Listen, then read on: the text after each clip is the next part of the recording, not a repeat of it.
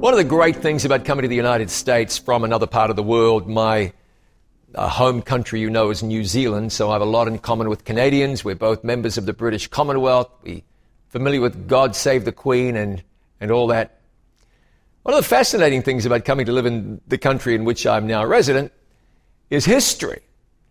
Americans, of course, like many or most people, are very proud of their history, and they've really made a legend about what's become one of the most famous messages in history. And what's interesting about it is that it probably wasn't even said, but history likes a good story. American history loves good stories, even if they're not entirely true. Now, if it's true, then things happen something like this, at least according to Henry Wadsworth Longfellow, who wrote these words more than 100 years after the fact. Based on reality, not everything is true, but something like this happened. He wrote, "Listen, my children, and you shall hear of the midnight ride of Paul Revere. On the 18th of April in 75, hardly a man is now alive who remembers that famous day and year. He said to his friend, if the British march by land or sea from the town tonight, hang a lantern aloft in the belfry arch of the North Church Tower as a signal light, one if by land and two if by sea, and I on the opposite shore will be." Wadsworth got a few things wrong in that epic poem, but historical accuracy was not his likely objective. More likely, he was trying to capture the spirit, the excitement of it all, and he certainly succeeded in doing that. On April 18, 1775, 700 British soldiers gathered on Boston Common and boarded ships to go and raid Concord. Their intent was to destroy Patriot military stores, weapons that had been hidden there. Revere rode through present-day Somerville, Medford, and Arlington in Massachusetts, warning patriots along the way. But that familiar phrase, so many people are familiar with it, the British are coming. Well, historians are unanimous. Revere never said it. But whatever the exact wording, Revere's message got through. It was effective. It had the desired effect. The patriots were ready, and a revolution began. If you have a message, it's important the message is clear. And it's important the message is accurate. Paul Revere went with a stunning message. But think about what that message really was. In essence, he said, there is real trouble coming. You are not secure. We are imperiled. Some of us may die. There is an enemy approaching. And so what was the response? The response was one of steadfast resistance and heroic victory. Because the message of what was bad news was a message that aroused them to action. It prepared them for difficult times. You can imagine, can't you, if Revere had ridden through Massachusetts announcing that all was well, heralding peace and safety. There may well have been no American Revolution. And Americans would be looking forward to celebrating Queen's birthday weekend in early June every year. Let me read to you one of the most misunderstood verses in the Bible. It's a beautiful verse. Some have called it the new John 3:16. It's everywhere now. Someone very kindly gave me a drinking mug, a peppermint tea mug recently. There's nothing like peppermint tea. And it had this verse emblazoned on it. I love the verse. You do too. So we read it in Jeremiah 29:11. I know the thoughts I have towards you, saith the Lord. And what does it go on to say? Thoughts of peace and not of evil. Thoughts to give, depending on the version, an expected end, or thoughts to give you a hope and a future. Beautiful. But what's the context of that verse? Jeremiah had been telling God's people they were going into Babylonian captivity. The 10 northern tribes had been carried away in 721 BC. This was around 600 BC, give or take. For more than 100 years, only Judah and Benjamin had existed. And for years, Jeremiah had been telling the people that they were going into captivity. And why was that? It was because of their extreme wickedness. Did people want to accept Jeremiah's message? No, they did not. Now, if you turn to the previous chapter, there's a voice. It's that of Hannah, the son of Azur. I must go there myself. Jeremiah chapter 28, and we shall pick it up where? In verse 2. He says, did I say Hannah? Hananiah. Hananiah, the son of Azur, the prophet. He said, thus speaks the Lord of hosts, the God of Israel, saying, I have broken the yoke of the king of Babylon. Within 2 full years will I bring again into this place all the vessels of the Lord's house that Nebuchadnezzar, king of Babylon, took away from this place and carry them to Babylon. And I will bring again to this place Jeconiah, the son of Jehoiakim, king of Judah, with all the captives of Judah that went into Babylon, saith the Lord. For I will break the yoke of the king of Babylon. This is Hananiah's message. Verse 15. Then said the prophet Jeremiah unto Hananiah the prophet, Hear now, Hananiah, the Lord hath not sent thee, but you make this people to trust in a lie. Therefore thus saith the Lord, Behold, I will cast you from off the face of the earth. This year you shall die, because you have taught rebellion against the Lord. So Hananiah the prophet died the same year in the 7th month. This was a constant battle for Jeremiah. Jeremiah chapter 27 and verse 15. Jeremiah appeals to the king. I have not sent them, saith the Lord. Yet they prophesy a lie in my name.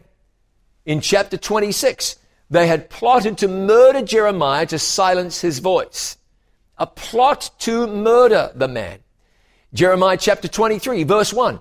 Woe to the pastors that scatter my flock. Jeremiah 23, 21.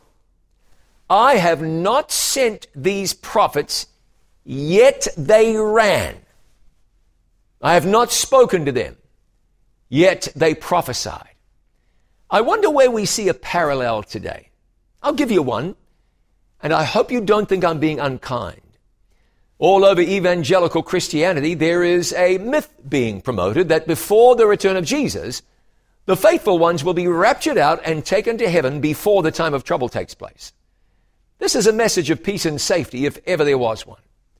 It's not going to happen that way. The Bible makes zero mention of it. Yet the falsehood was spread as though it was the gospel truth. People are being set up for the shock of a lifetime. It is a conspiracy on the part of the enemy of souls to leave people unprepared for what is coming upon the earth. And it's part of a wider scheme to divert the attention of people away from the great matters of the great controversy. The focus on the law of God as Satan endeavors to lead the world into disobedience. The same ministers of the gospel who claim that it isn't important for people to keep the commandments of God perpetuate other mistruths as well. Now, of course, there's some truth to that. You can come into a saving relationship without knowing anything, with God, that is, without knowing anything about the commandments of God. You can claim Jesus as your Lord and Savior and yield your heart. But what happens then is you're going to grow, aren't you? Many mistruths have tendrils, many mistruths have tendrils wrapped around the truth. It's important that God's message gets through. President Ronald Reagan stood before the Brandenburg Gate in Berlin, Germany, in June of 1987. It was June 12. Even though the speech didn't get a lot of attention at the time, a line from that speech lives on today. President Reagan famously said, addressing the Soviet premier, Mr. Gorbachev, tear down this wall.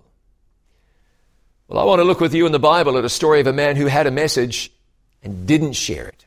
It's a fascinating story, almost a little perplexing. It seems like our man's issue was very obvious, like the solution he needed was right there, which is the point exactly. 2 Samuel chapter 18 verse 1 says, And David numbered the people that were with him, and set captains of thousands and captains of hundreds over them. If you don't know where we've landed, you know it's serious. King David had just readied his men for war, and this was such a decisive battle that David's men said to him, You shall not go forth. You're worth 10,000 of us. Therefore, now it's better that you sustain us from out of the city. Don't come. We cannot afford to lose you.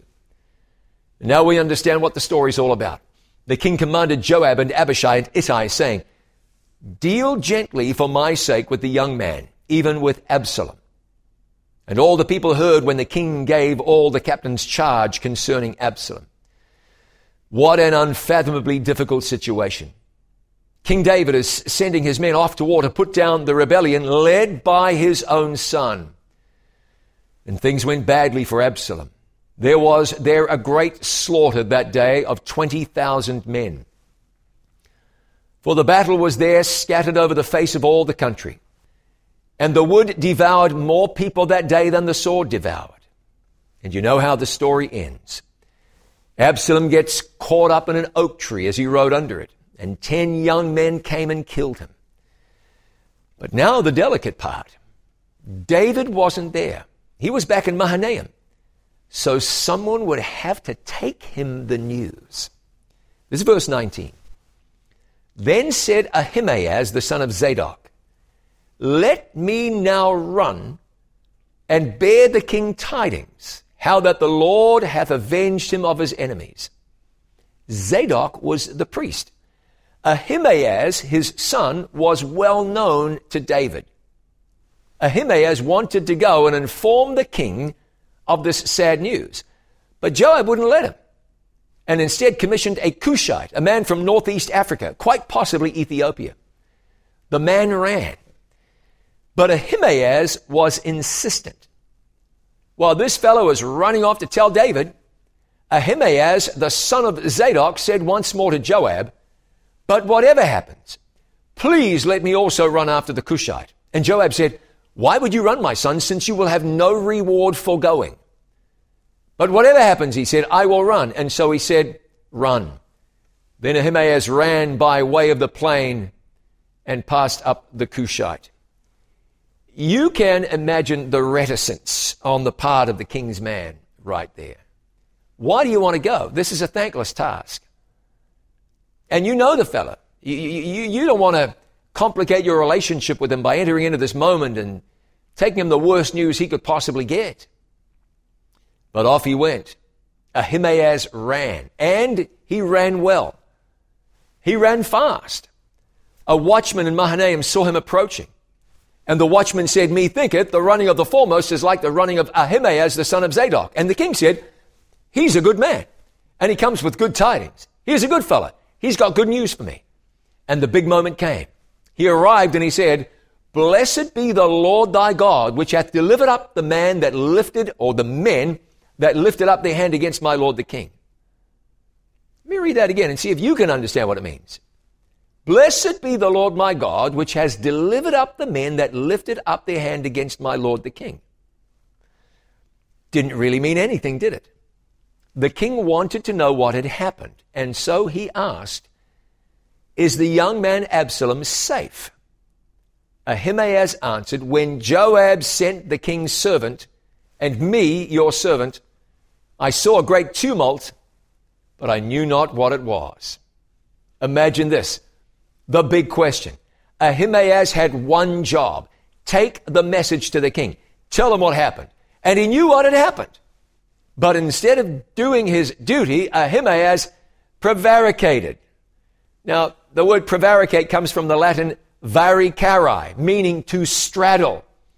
Ahimaaz prevaricated, which means he stayed on the fence. He straddled the fence when the moment demanded that he take a position. And keep in mind, he wasn't being asked to be ugly. No one was suggesting he be obnoxious or offensive. He was simply being asked to share the facts. He didn't need to provide commentary or analysis, just facts. What happened? And yet when Ahimaaz had the opportunity to share a direct answer, he wilted. Does this ring a bell for you? Down here in the final days of Earth's history, God has commissioned his people to share a message. No invective needed, no malice required, no slurring or slighting, just share the report, God says. Nearly 200 years ago, a revival broke out in budding North America. A Baptist minister had been studying his Bible. He came to the conclusion Jesus was going to return to the earth in 1843. But William Miller was wrong. Jesus didn't come back. Figured out he was off by a year. They recalculated or recalibrated. 1844. But Jesus still didn't come back. Many of the believers that had followed William Miller's teachings gave up on the hope of Jesus' return. Many slunk back to their churches. Some gave up faith in God or in Jesus altogether. But God was definitely not done with his people. And he wasn't done with the return of Jesus. The believers found comfort in the book of Habakkuk chapter 2. For the vision is yet for an appointed time, but at the end it shall speak and not lie. Though it tarry, wait for it, because it will surely come. It will not tarry. The just shall live by his faith. They believed God was telling them that there was more ahead. They'd make sense out of their disappointment. Well, John had seen this almost 2,000 years ahead of time. He wrote about it in Revelation chapter 10. I went to the angel and said to him, give me the little book. And he said to me, take it and eat it up, and it shall make your belly bitter, but it will be in your mouth sweet as honey. I took the little book out of the angel's hand and ate it up. It was in my mouth sweet as honey, but as soon as I'd eaten it, my belly was bitter. And he said to me, you must prophesy again before many peoples and nations and tongues and kings. You must prophesy again. You have a message to share. You must say what there is to be said. You've got something that has to be shared. We find that message in Revelation chapter 14. And I saw another angel fly in the midst of heaven, having the everlasting gospel to preach unto them that dwell on the earth, and to every nation and kindred and tongue and people, saying with a loud voice, fear God and give glory to him, for the hour of his judgment is come. And worship him that made heaven and earth, and the sea, and the fountains of waters.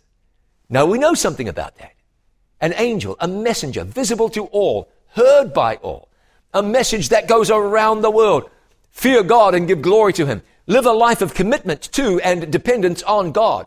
It's judgment time, which means it isn't time to be taking God lightly. It's not time to be fooling around with faith, to be lackadaisical about God.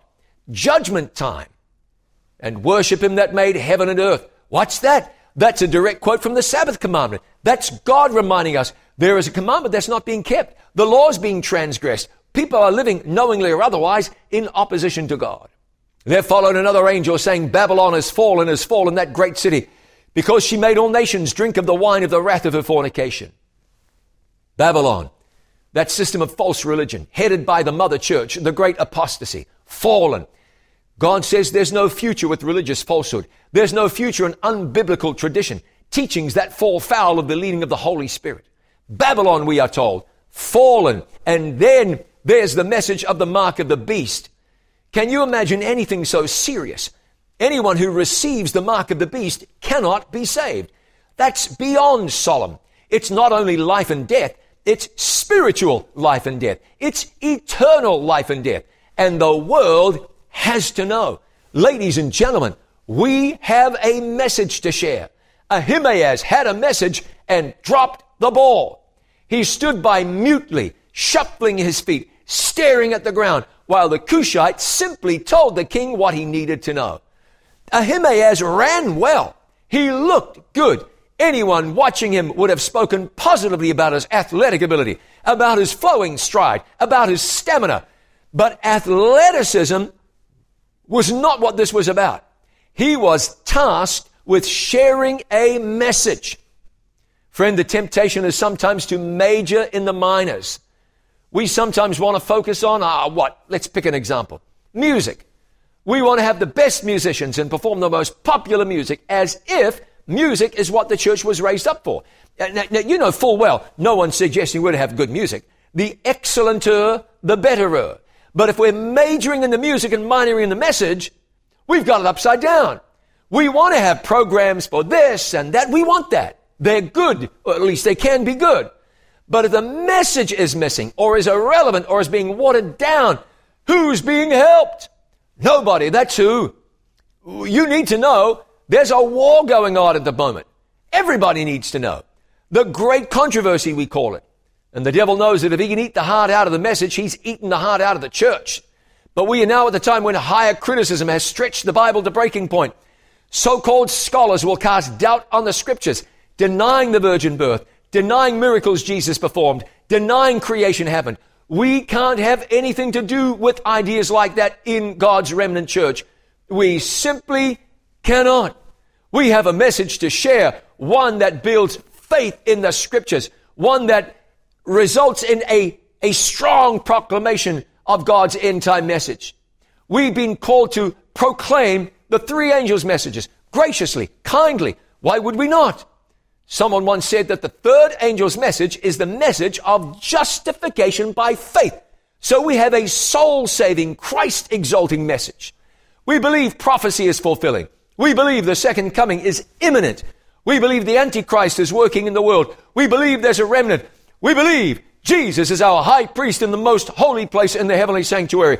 We believe the earth was created recently in 6 literal days, and that on the 7th day God rested. We believe it. I know there are people who don't. I don't want you to go to war with them. Not at all. But friend of God, we must stand on the Word of God, not somebody's interpretation of the Word of God that goes contrary to the plain, thus saith the Lord. I want to encourage you to know what you believe. There's a reason people get sideways on certain subjects. Get confused about the Trinity and then leave the church. Get confused about prophecy and end up with some strange interpretations that we have never held before. The reason is because so many people simply don't know what they believe. So when somebody comes along with an off-base interpretation, they get swept away. I was new in a certain church, preaching every Sabbath. People were very positive, as people usually are. After 6 weeks or so, a church member approached me and he said, "Do you realize that what you are preaching is completely the opposite of what your predecessor preached?" I thought, have mercy. The same people who said amen to me said amen to him. And you're telling me 2 different messages. Seems very few people could tell the difference. You've got to be able to tell the difference between what's real and what isn't. I spoke with an old friend recently. He asked me about a certain character. I said, I don't know much about what that person teaches. He said, oh, I can't see anything wrong with it. I told him again, I don't know. But I did tell him that anyone who gets kicked out of a church is probably someone you want to be leery of. But he was unperturbed, made no difference to him. Controversial guy, had been kicked out the church. I don't see a problem with it. Oh, friend, open your eyes. Listen, you want to be careful about what you listen to, who you listen to.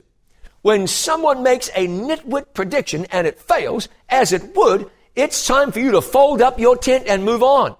Why we give people a free pass when they deviate from the message, when they leave the platform? I can't understand it.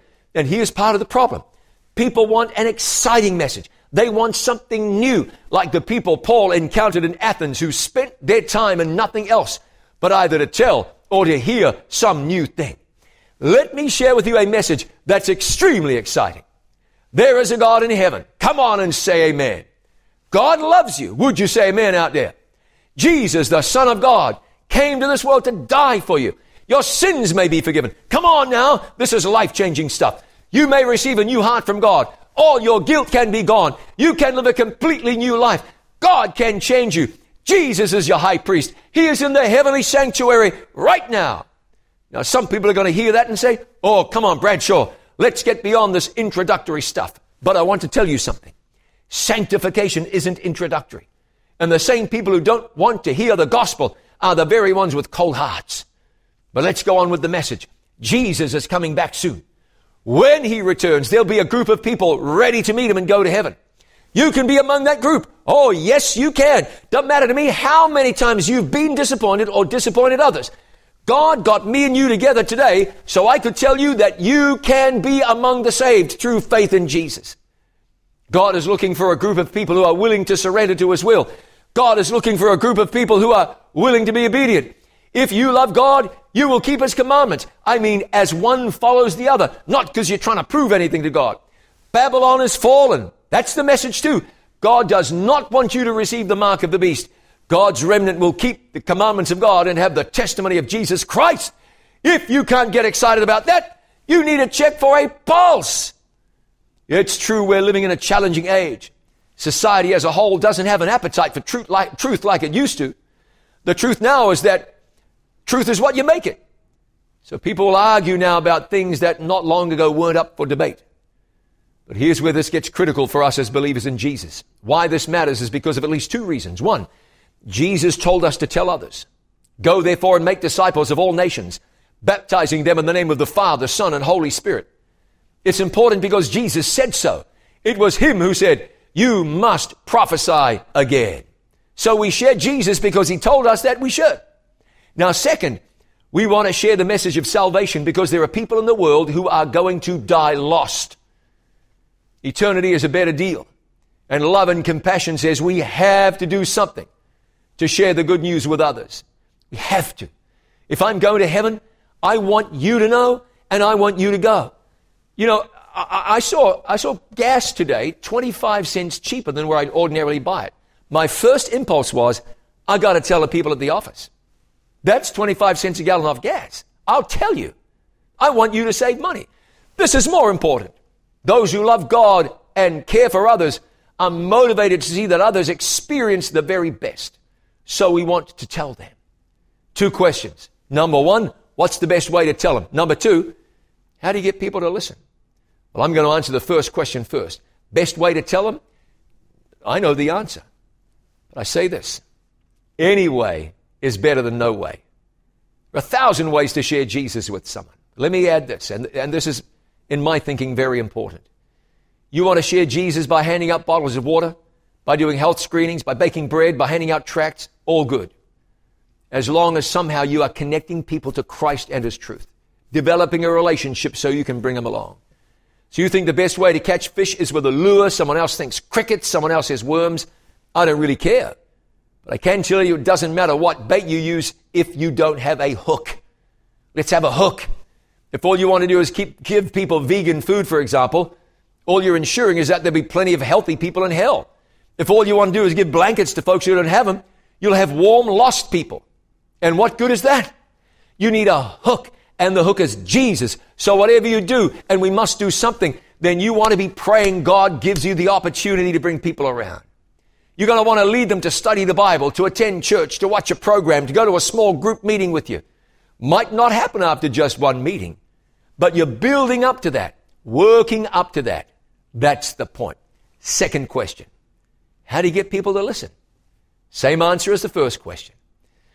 We have not been called to indoctrinate people, but to share Jesus with people. You want to get involved in someone's life, make a difference in someone's experience. Christians have to get a little dirt under their fingernails. You know, in my hometown, a group of people found out that there were some kids going to school hungry. It's in the town I grew up. They happened to live about less than a quarter of a mile from the house in which I grew up in. They thought that can't be. We've got to do something about the hungry kids. So these individuals started making sandwiches and delivering them to a school in town. The school administrators were grateful and a little convicted because, not convicted, Freudian slip. And the school administrators were a little conflicted because the people making and providing the sandwiches for free to hungry children were gang members who lived on the margins of society. These were people with criminal records. They were violent, some of them. They'd spent time in prison, but they saw a need and met it. Who could stand by while children were going to school without having eaten in the morning and had no lunch? No wonder kids can't learn and have disciplinary issues. The gang leader said, we are not exactly the pillars of society. He said, really, we're just not good people. He meant it. If you met them, you might even agree. But look at what they're doing. They sure had good hearts. Now they're delivering food to 25 schools. They're paying for it all themselves. No funding. You can't argue with that. People are looking at what the gang is doing. They're saying, these are decent people. They're selfless. And you wonder, where was the church? Why weren't the churches in town doing this? Isn't this the sort of thing God's people could do? Of course it is. Imagine if the church was providing that service. Who could argue with that church? It wouldn't be a matter of theology then, other than the theology that says, by this shall all men know that you are my disciples, if you have love one for another. My friend, God has given us a message. He's given us the three angels' messages, which is a message of justification by faith, salvation through Jesus. There are lots of particulars and specifics in that message. And we share them appropriately and at the right time, inasmuch as they can help a person know Jesus better. Don't be afraid of the message. It's God's message. Don't be a Himaeus. You run and maybe you look good. And wow, look at this guy running. I can tell you is by the way she runs. And what do we do with the Word of God? Watch me sing. Listen to me preach. Admire my organizational abilities at the church. Look at me because I'm a leader of in some level. No, hold on. Those things aren't important. What's important is sharing Jesus. Sharing Jesus. We've been called to share Jesus. If you want joy for your journey, experience the joy that comes from sharing Jesus. That's where joy is. Pray and ask God, Lord, can you give me someone to share Jesus with? Carry some tracts and some books and some cards to give out. Remember to point people to itiswritten.tv or some other media outlet. Bring people to church. Invite them to the Christmas program. Tell them about the health program. Have them join with you and connect. The program about prayer that we're doing in August, starting August 9. Let people know. Tell somebody about this. Tell somebody about your friend Jesus. God gave us the Word of God to share. We want to share the Word of God, and as we do, miracles will happen. As we do, miracles of grace will take place. I don't have time, but if I did, I would tell you the miracle stories of people who heard the message in evangelistic series. Even our online evangelistic series that we've held at It Is Written over the past year plus. Numerous online evangelistic series. They heard the word, they were encouraged, they yielded their life to Jesus. He made them new. Friend, there's power in the word. We've been called, raised up by God to share what's written in this book. To share Jesus with power. Can we pray together that God would give us grace to do that? Come on, let's pray. Father in heaven, we want to share Jesus with power, Spirit-given power. We want your church to be on the very front lines of sharing Christ and hope and salvation. And we want to make ourselves available to you. Friend, is that your desire? Lord, I'm available to you. If that's your prayer, would you raise your hand? You don't need to know what you'll do, how you'll do it, who you'll share with. Lord, I'm available. That's the first step. I give my heart to you so you can use me to share Jesus with someone else somehow. Might be a book, might be a tract, might be a study, might be an invitation, might be a conversation, a loaf of bread, a Bible study. Lord, you know, but give your church special grace so that we can race to the finish line as Jesus returns and take the gospel to earth's remotest bounds. There's someone we're burdened for now, thinking of that person, praying for that person right now. Lord, break through to that heart. We love you and we thank you.